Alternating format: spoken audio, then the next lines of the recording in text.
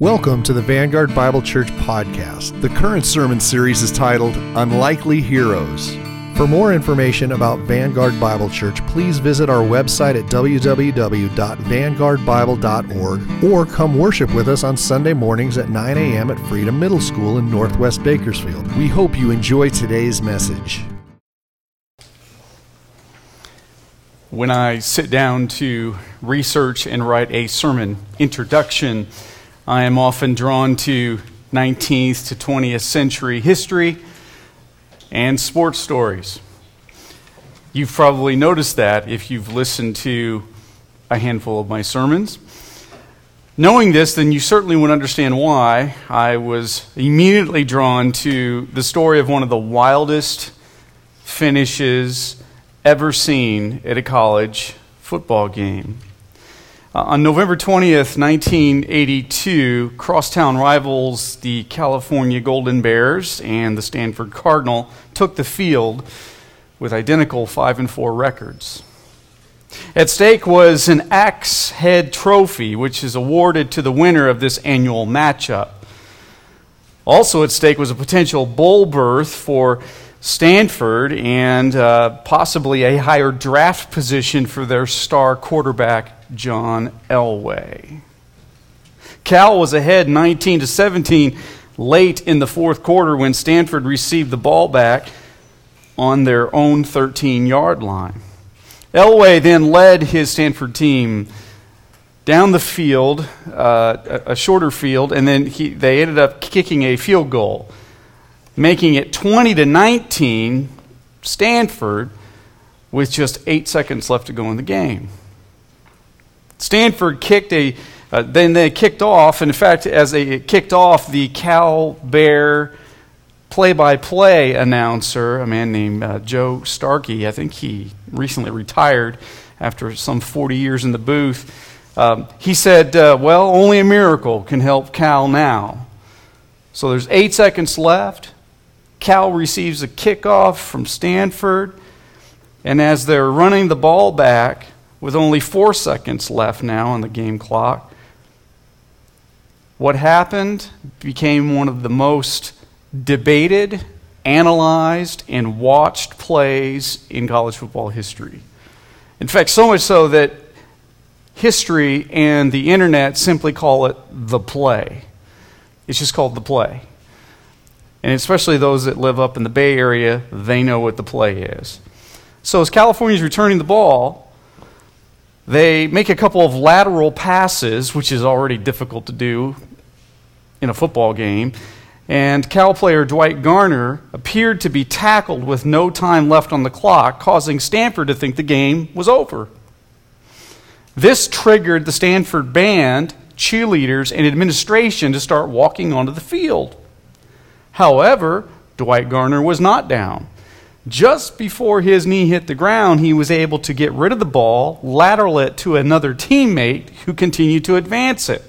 After a couple of more laterals, Cal returner Kevin Moen was able to use the Stanford band as additional blockers.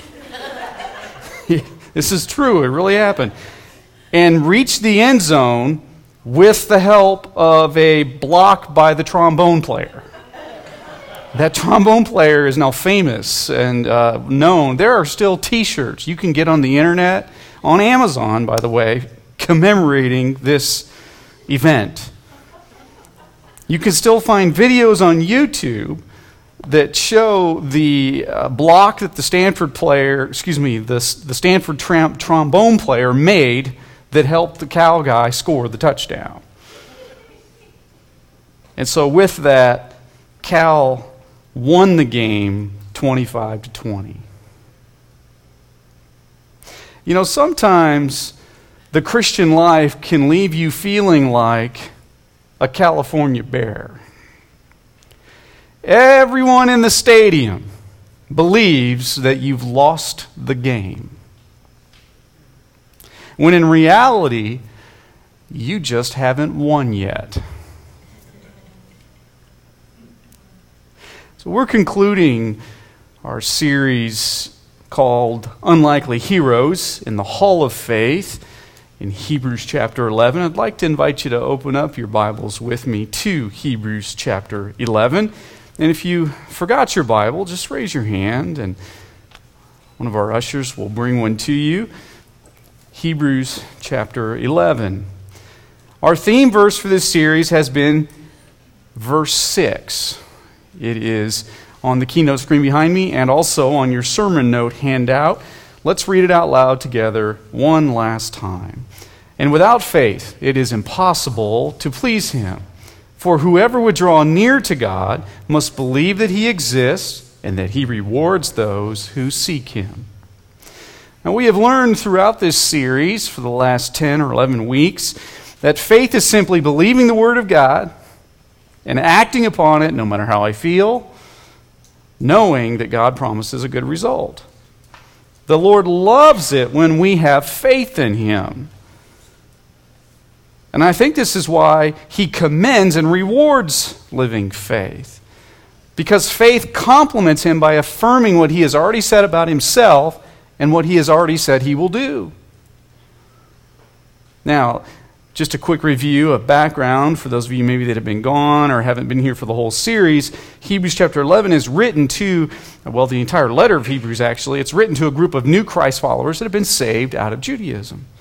They were experiencing intense persecution for their new faith in Christ. Their friends were deserting the faith, and they were considering doing the same. Now, we're only able to see half of the conversation or correspondence that's taking place here between the author of Hebrews and the audience that he's writing to. But they were probably pleading, if I could guess based on this half of the conversation, his readers were probably pleading for some relief from the pressure-packed, high-stress circumstances they were under. Every day, getting up, worrying, am I going to live today? Am I going to be able to be here to provide for my family or to see my kids grow up? Because I chose to give my life to Christ. To which the author's response in Hebrews 11:6, in essence, is, if I was to paraphrase it, it seems as though the author here is saying, give up the faith? You just started to walk by faith. You need to keep walking because you're pleasing God right now in the midst of your circumstances. And so to get relief from your circumstances or to walk away from Jesus would require you to stop expressing faith, which then would mean you no longer are pleasing God. Why would you want to quit that? I think that's what he's trying to say. So in an attempt to help them press on in the faith, the author, as we've been learning, recounts the lives of a few Old Testament heroes that the Lord used when they were facing incredible odds. And still, you probably have noticed, just as I have in my own life, that living by faith is hard. It is not easy. And there have been times, I have to admit, when I was a new believer, I wish some people would have prepared me for that a little more. But I think one of the reasons it's difficult to live by faith is that the world views it as losing. However, that sets up our big idea for today. The big idea, the sermon in one sentence. I will repeat this 3 to 4 times today, hoping that it sits in your head like a Holy Spirit hand grenade and goes off throughout the week, multiple times. Living faith enables you to win when the world says you've lost. Living faith enables you to win when the world says you've lost. We've been on a guided tour of the Hall of Faith, and as I have worked through this series, I have envisioned every week sort of like a museum with vaulted ceilings and marble floors and spotlighting over each statue. And as we go through the hall, the author of Hebrews stops in front of each character in the Old Testament that he references, and we look at the statue, and he tells us the story that got them into the Hall of Faith. Again, maybe it's the sports fan in me dreaming about going through the NFL Hall of Fame, where there's all the bronze bust and then there's the stats of the player and what he did and how many championships he won. Maybe that's what inspired me to think of it that way. But if you would imagine with me the author as our tour guide saying, "Follow me, I have one more thing to show you." And so he walks up to a base with no statue that is near the exit door, slightly illuminated by the sunlight coming in from outside that leads to the parking lot. The platform appears to be a placeholder for someone waiting to be inducted into the hall. The tour guide says nothing once we arrive at our last stop. All he does is point to the nameplate on the base. No statue there, but just a nameplate on the base. And much to your surprise, the name isn't another hero like Jeremiah or Isaiah or Peter or Paul. Instead, it's your name that's there. It's your name that's on the base with no statue yet, because it's still being made. And then the guide says, "This is the place we've reserved for you." And so with that, if you would look at Hebrews chapter 11, and we're going to look at the final 9 verses of the chapter. The final 9 verses break neatly down into 3 sections, which will be our main 3 points on your outline today. Starting in verse 32. "And what more shall I say? For time would fail me to tell of Gideon and Barak and Samson and Jephthah, of David and Samuel and the prophets, who through faith conquered kingdoms, enforced justice, obtained promises, and stopped the malice of lions. They quenched the power of fire, escaped the edge of the sword, and they were made strong out of weakness, became mighty in war, and they put foreign armies to flight. Women even received back their dead by resurrection." Here's the first point on your outline, the first truth that the author tells us, and that is sometimes our victory is in how we live. Sometimes our victory is in how we live. In this first section, the apostle briefly lists some additional believers who made headline news. And he says in verse 32, "Oh, time, it would fail me." In other words, I could go on telling more stories and more stories, but I don't have time, and I think you get the point. In addition, he probably wanted to make sure that we don't diminish the names of these men that he's mentioned as though they're sort of honorable mention guys, like they're second team all Hall of Faithers. They're not the first team guys. I think he wants to avoid us thinking that way. So he says, there's Gideon, there's Barak, there's Samson, Jephthah, David, Samuel, and the prophets. The first 4 men that he lists are judges from the book of Judges, whom the Lord used to help Israel establish its foothold in the Promised Land. He used them after Joshua, which we learned early in this series, led the initial military campaign to help start taking over strongholds in the Promised Land. Samuel was both Israel's last judge and their first prophet. Samuel helped God's people transition to a monarchy. And then David is mentioned because he was Israel's first godly king and its greatest king. David was chosen by and mentored by Samuel. So that's the relationship of the names that he mentions in verse 32. Next, he goes on to explain what some of these men accomplished with the Lord's help. Well, they conquered kingdoms. That refers to the judges and David. They enforced justice, probably referring to the work of the judges, and David and Samuel as well.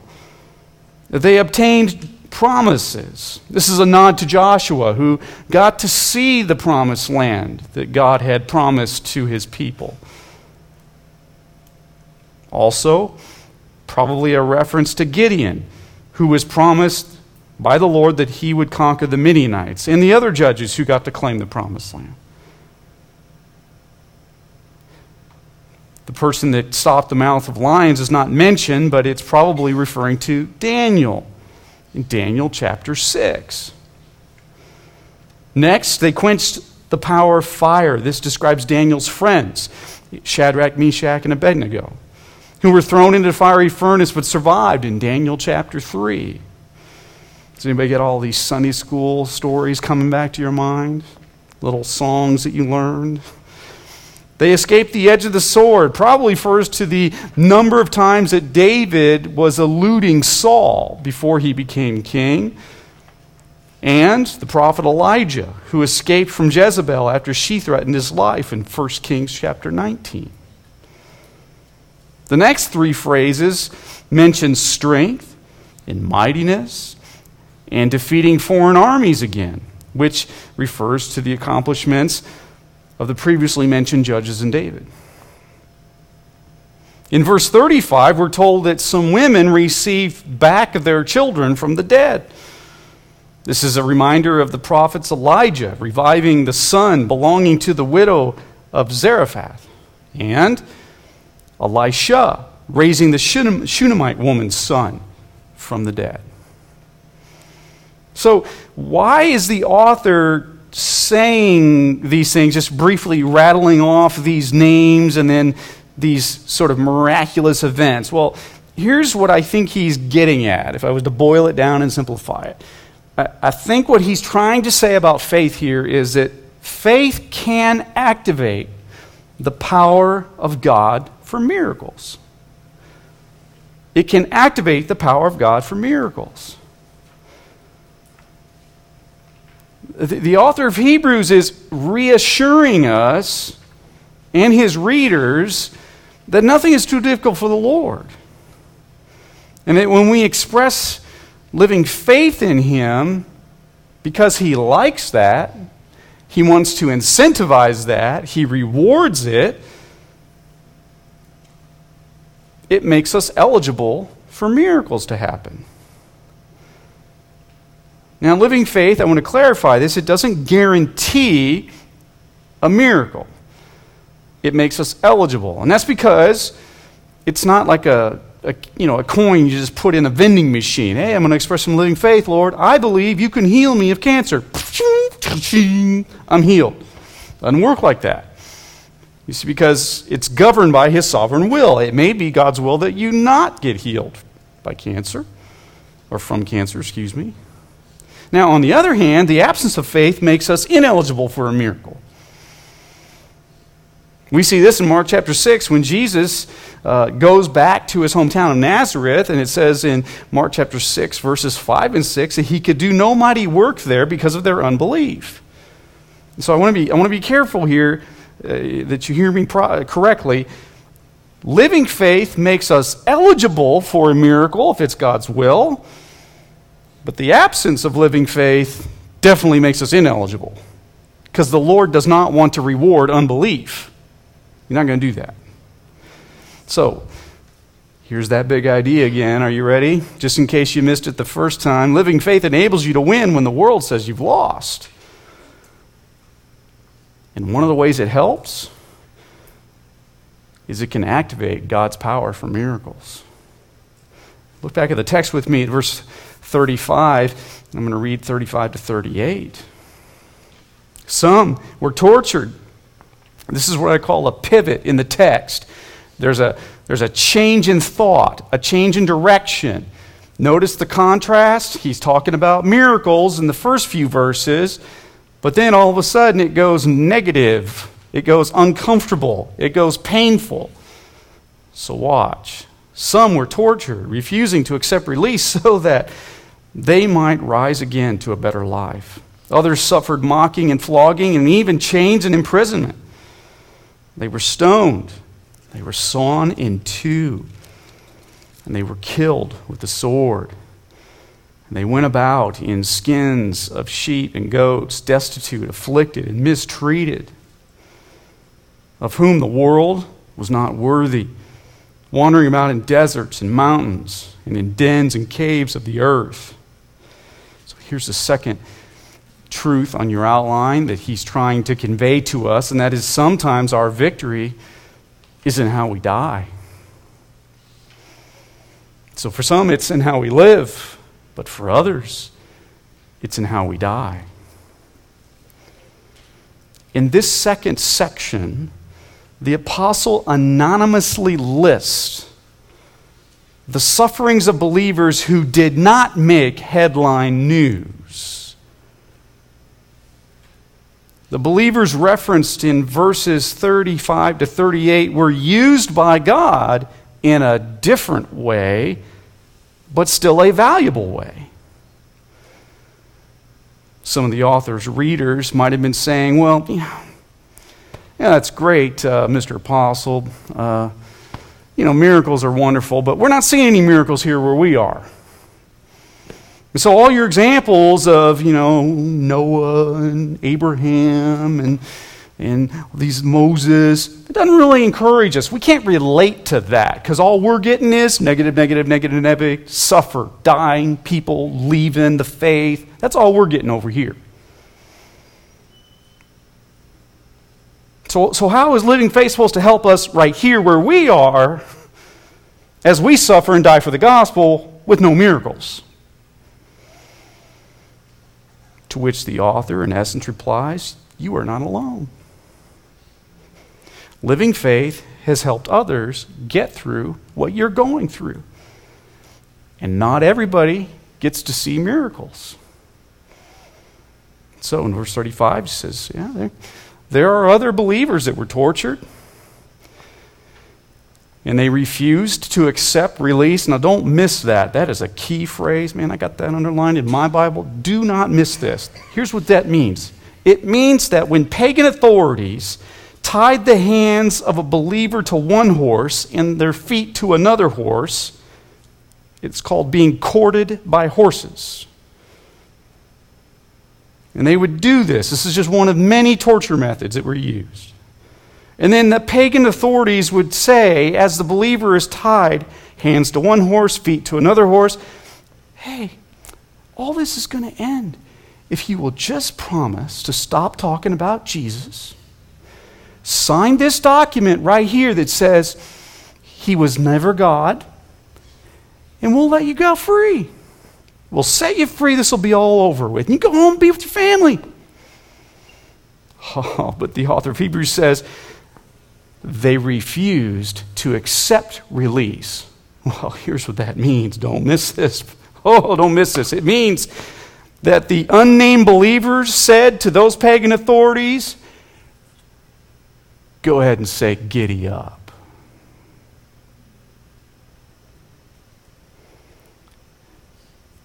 I'll even say it for you.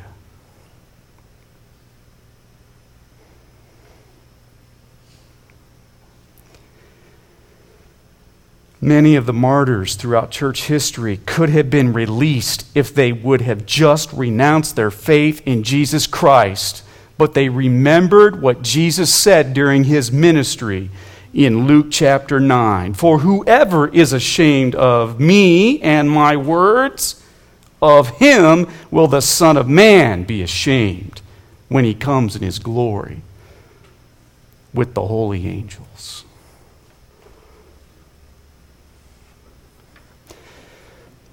In verses 36 and 37, these two verses appear to describe what happened to some of the better-known Old Testament prophets.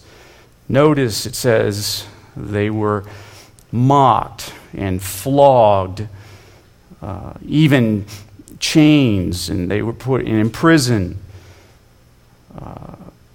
Jeremiah experienced mocking and imprisonment from his own people that he was preaching to, asking them to repent and to come back to the Lord. 2 Chronicles says that Zechariah was stoned to death. And Hebrew tradition states the same thing happened to Jeremiah. Both Zechariah and Jeremiah trying to be faithful to the Lord, preaching to the Lord's people to try and get them right with the Lord, stoned to death. Tradition also teaches that Isaiah was sawn in two by King Manasseh.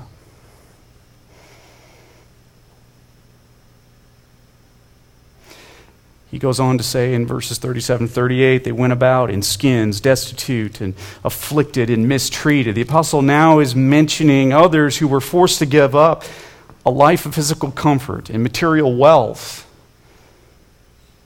for the sake of the gospel. They in essence lived on the run, moving from one cave to another, one desert to another, just trying to survive.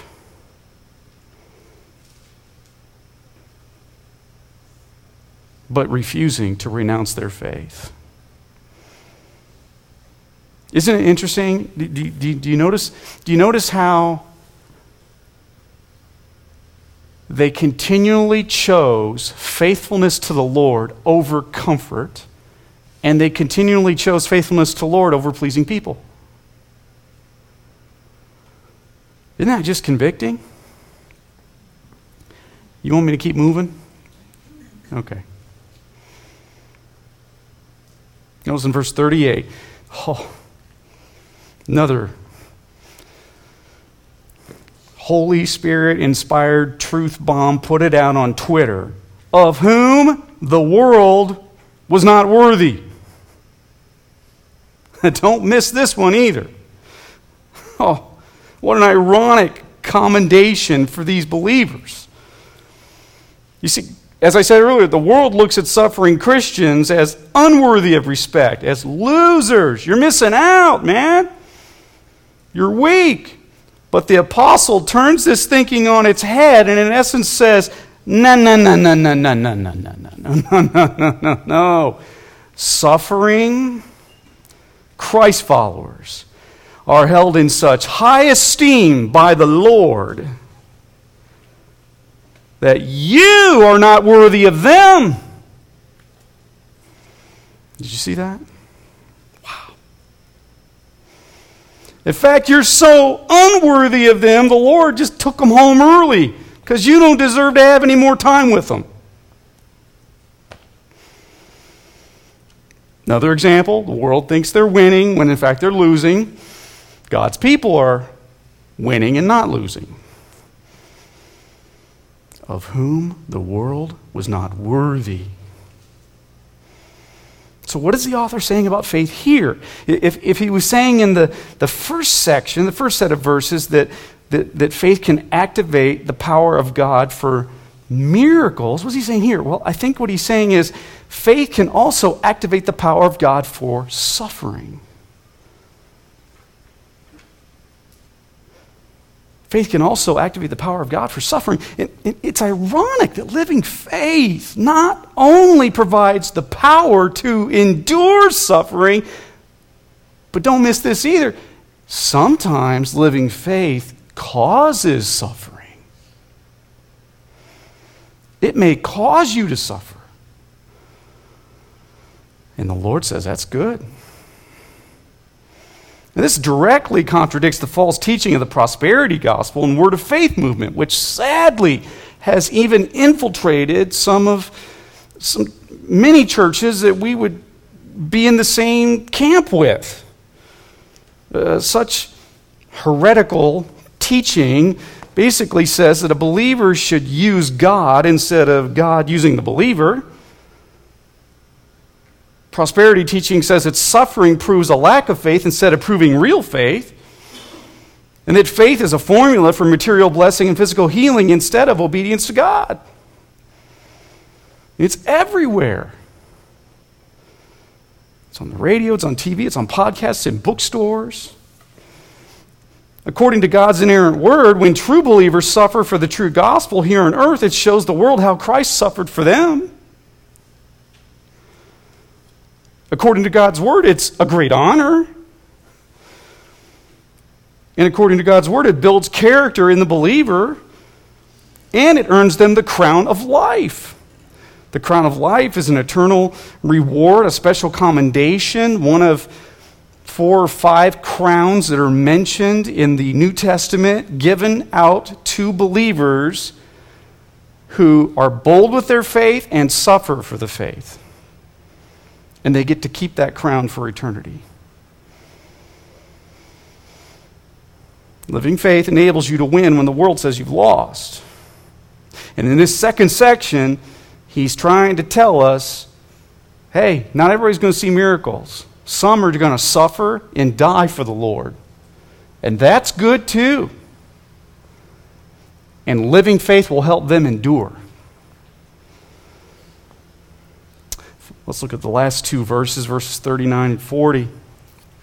And all these, though commended through their faith, did not receive what was promised, since God had provided something better for us, that apart from us, they should not be made perfect. Here's number 3 on your outline. Our victory always comes from trusting God's promises. Our victory always comes from trusting God's promises. The apostle says in verse 39, though commended through their faith, there's that word again. You might remember from the beginning of this series, in the first few verses of chapter 11, that word commendation shows up. It's in verse 2, verse 4, and verse 5. The dictionary defines to commend as to mention something as being worthy of attention, to express approval or praise. Back in week 1 of this series, I used the illustration of a believer being commended is like a soldier being awarded the coveted Congressional Medal of Honor for distinguishing themselves in the field of battle at the risk of life above and beyond the call of duty. It's that same language. Then verse 39. The author says they didn't receive what was promised. This is referring to the Old Testament saints who heard the prophecies about a coming Messiah. They believed in the prophecies, but they died before Jesus came to earth. They died before they saw the fulfillment of the prophecies about Jesus. Notice, though, it didn't cause the saints to abandon the faith. Instead, they simply reasoned that God had ordained to fulfill his promises about Jesus after their time on earth was done. Yeah, okay. Because God's always going to do what he says he's going to do. I guess I'm just not going to be around to see it. Here, I'll just see it from up there. I get a box seat. Different perspective. And as I was studying for this message this week, I was thinking and meditating on promises, because that's a theme here in this chapter, what God has promised. It comes up, if you would, just look back at verse 13. Earlier in this series, I mentioned this. The author stops in the middle of his list of Old Testament heroes, and he said, these all died in faith, not having received the things promised, but having seen them and greeted them from afar, and having acknowledged that they were strangers and exiles on earth. And so I was thinking about that, and I was realizing that there are some problems that we have with promises. And I came up with 3. So here's letters A, B, and C. The first is, we don't keep all of ours, but we expect God to keep all of his. Have you ever realized that? You see, the Lord has never once made a promise he forgot to keep, couldn't keep, was prevented from keeping, or never intended to keep. He can't do it because he has no sin within him. Now, us, on the other hand, unlike the Lord, we make promises we forget to keep, we can't keep, are prevented from keeping, or never intended to keep. But despite this, Most of us, if we were honest, and this is church, we got to be honest, right? We have at one time or another shaken our fist at heaven and yelled at God, "But God, you promised." All the while overlooking the fact that there's a laundry list of promises that I forgot to keep, couldn't keep, never intend to keep, or was prevented from keeping, because I'm not God.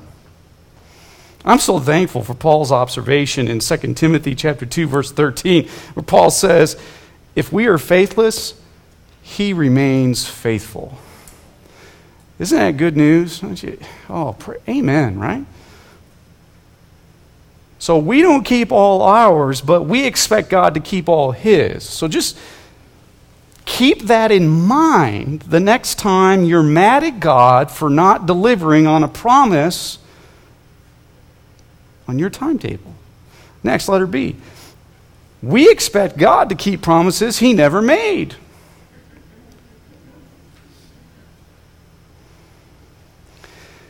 And I think one of the main causes for this is that poor Bible study methods lead to bad theology, and bad theology always leads to disappointment in the Lord. This is one of the reasons I teach the way I do, providing you with an outline to take notes, and sometimes I explain how I went about interpreting the text. I drop little, it's called hermeneutics in seminary, but I drop little interpretation methods and tell you what observations I'm making or how I came to the interpretation, and then I share the application because I want you to get into the habit of every time I open God's Word, I never leave without knowing what I'm supposed to do with it. I do all that on purpose in hopes that you will develop strong Bible study methods yourself so that you can do good theology and have a growing faith. So all this, keynote presentations, blanks to fill in, outline, I do it all on purpose. And that's just one of several reasons. More on that another time. So we expect God to keep promises he never made. One of the ways to fix that problem is to learn what promises apply to you and which ones don't. And that comes from learning good Bible study methods. Letter C. We expect God to keep promises in our timing. I mean, they're his promises, but boy, he better come through when I want him to. So because we are finite, selfish sinners, we are often impatient when waiting for God to fulfill his promises in our lives. But we do this because also we forget that the Lord, to him, one day is as 1,000 years, and 1,000 years is one day. So he doesn't see time the way we do. And also, we forget that the Lord didn't send Jesus into Mary's womb until the fullness of time had come. And the Lord didn't do that until after 400 years of silence had taken place. It's called the intertestamental period between the Old Testament and the New Testament. Thus, what it means is that he ordained the perfect time to send Jesus into Mary's womb. And in the same way, he ordains, and I don't like that he does this, I know I totally agree with you, but he ordains the perfect time, and it's a time exponentially better than ours, to fulfill his promises. I know I wish we could change that about him. He's God and we're not. I never said I liked it. It's true. At least you don't have to be up here saying this stuff. You know it's true, but you don't like it. It's kind of hard. So he will always be victorious. We will always be victorious, when we trust in God's promises. Okay, applications. Speaking of applications, what do we do with this? Because God's word was written not just to inform us, but to transform us. What are we supposed to take away from these last few verses? Here's the first of two applications that comes to mind. Again, the Holy Spirit may give you another that applies specifically to you, but here's one that I thought of, and that is embrace the Lord's definition of success and reject the world's. I kept asking myself as I was writing this message, what would be a good starting application? What would be the base level root baby step application? And that is, I think when we're talking about victory, and we're talking about what does a win look like when you're living by faith, the first thing we got to do is we got to embrace the Lord's definition of success, and we got to reject the world's. That means that living a victorious life in the Lord's eyes has nothing to do with being physically attractive, healthy, financially secure, relationally accepted, emotionally fulfilled, eternally comfortable. It has nothing to do with any of that.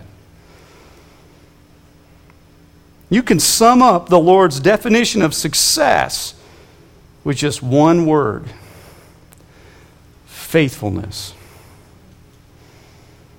Faithfulness.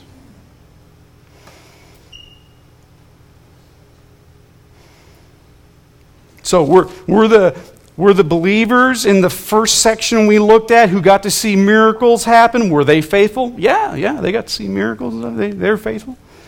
What about the ones in the second section who were torn to pieces, thrown in prison, flogged? Were they faithful? Yeah. I just don't want their life. I want the miracle life. Yeah, but both were faithful, but the Lord used them a different way. So not everybody's going to get a bunch of miracles, and not everybody's going to suffer and die and be flogged and torn in two. This means, though, and we got to make sure we don't miss this, because again, this is not talked about in a lot of American churches. It's definitely not talked about in prosperity churches. It means that in God's eyes, suffering for the gospel is better than being successful in the world's eyes.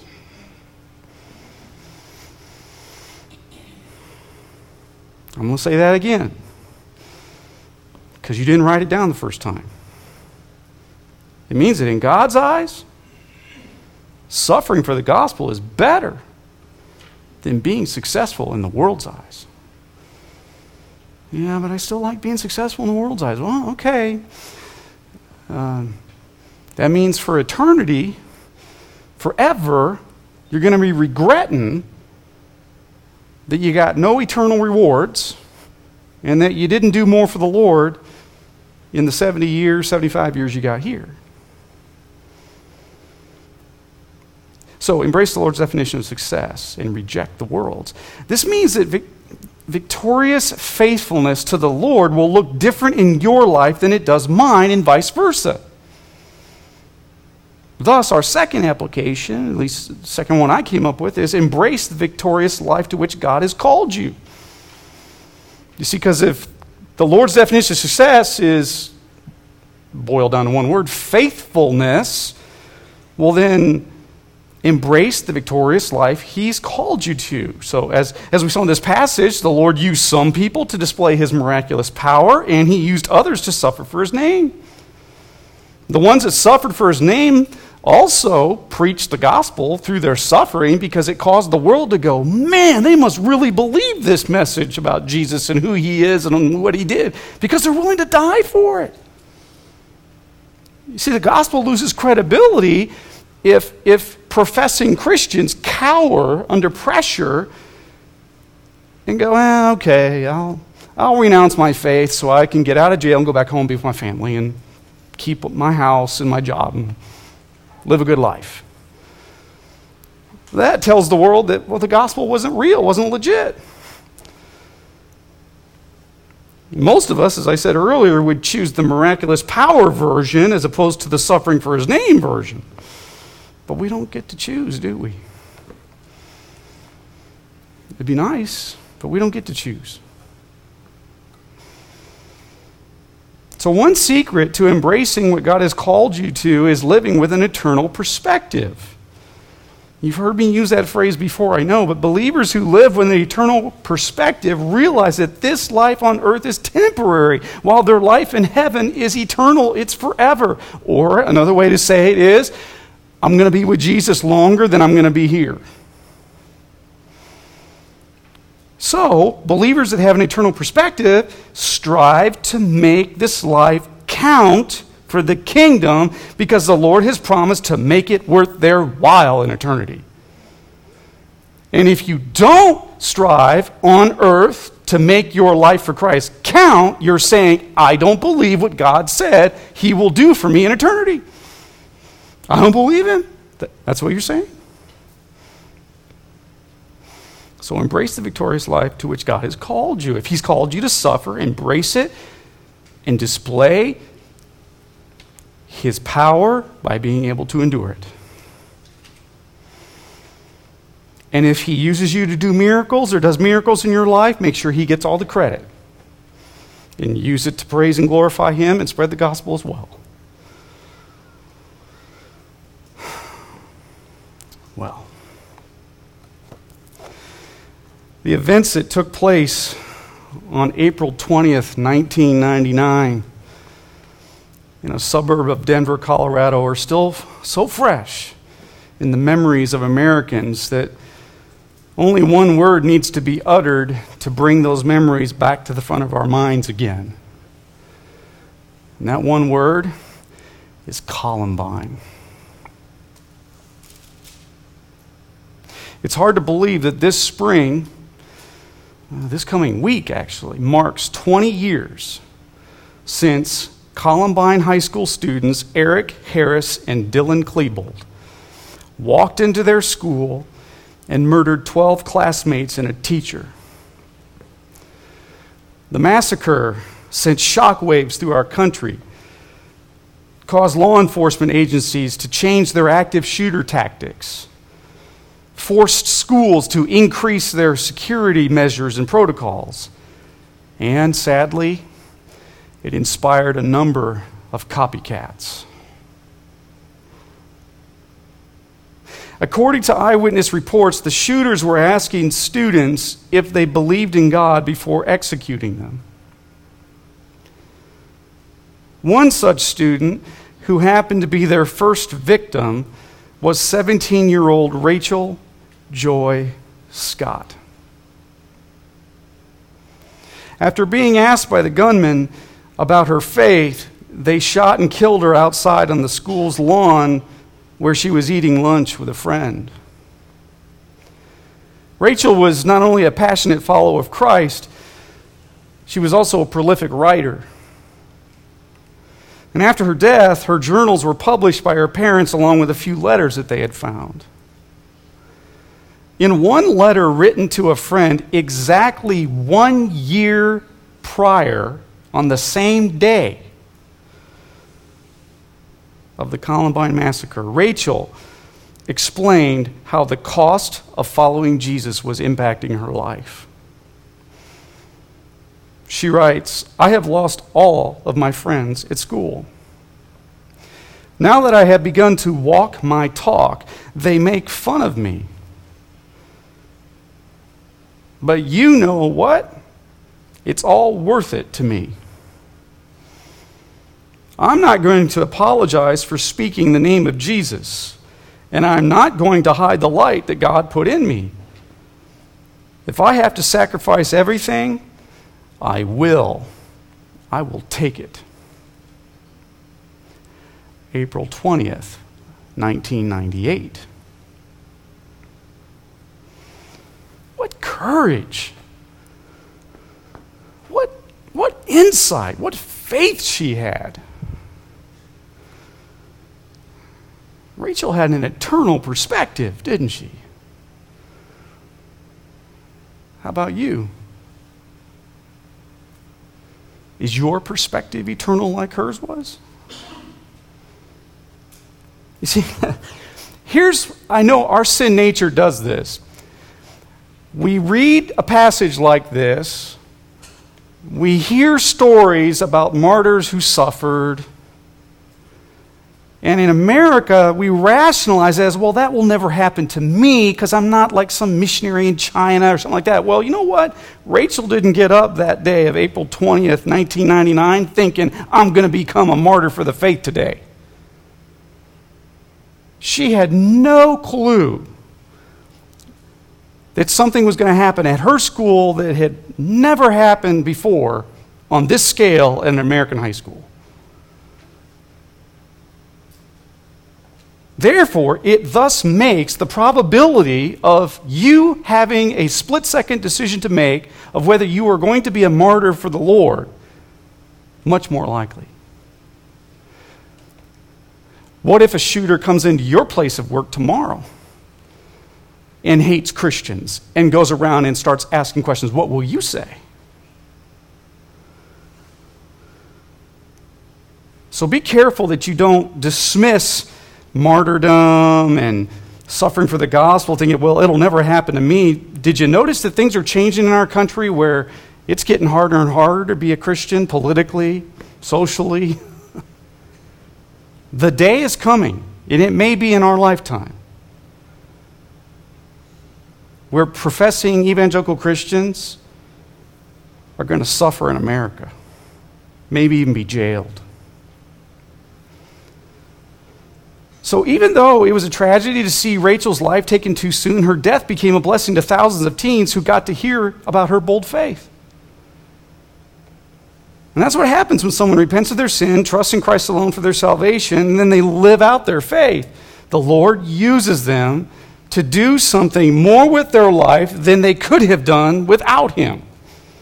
They go from having a meaningless, directionless, no-impact life to one that has purpose, in one that impacts others.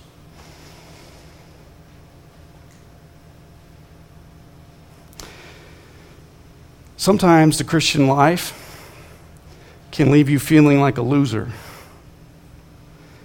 And everyone else in the world believes that you've lost the game. When in reality, you just haven't won yet. That's why living faith enables you to win when the world says you've lost. Rachel won. Would you join me as we close in prayer? Heavenly Father, once again, reading the undiluted, simple text of Scripture is convicting. It's uncomfortable. But it's also hopeful. Lord, we thank you for those that have suffered for the gospel and for the church so that we could enjoy the benefits of your church today. Thank you, Lord, for those who endured great physical pain, went to prison, and were even martyred to keep the gospel message alive and the church flourishing. Lord, would you help us as a church to be faithful like they were? Would you help us, Lord, to be faithful in that no matter what happens in our community, in our nation, in our lives, that we make it possible as Vanguard Bible Church for another generation to love you and worship you. And maybe, if it be your will, they talk about us someday. Lord, we thank you for Rachel Scott. Her boldness and confidence is so convicting coming from a 17-year-old. Lord, please, would you help some of our teens to have that kind of boldness? And Lord, especially, would you help us grown-ups find it again?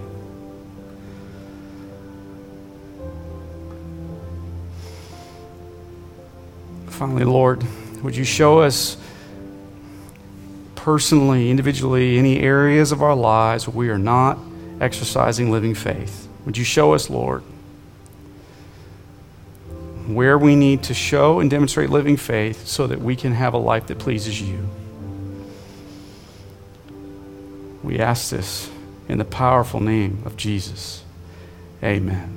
Again, we hope you've enjoyed listening to the Vanguard Bible Church podcast by Pastor Cary. For more information about Vanguard Bible Church, please visit our website at www.vanguardbible.org. Have a great week, and we hope to see you at Vanguard Bible Church.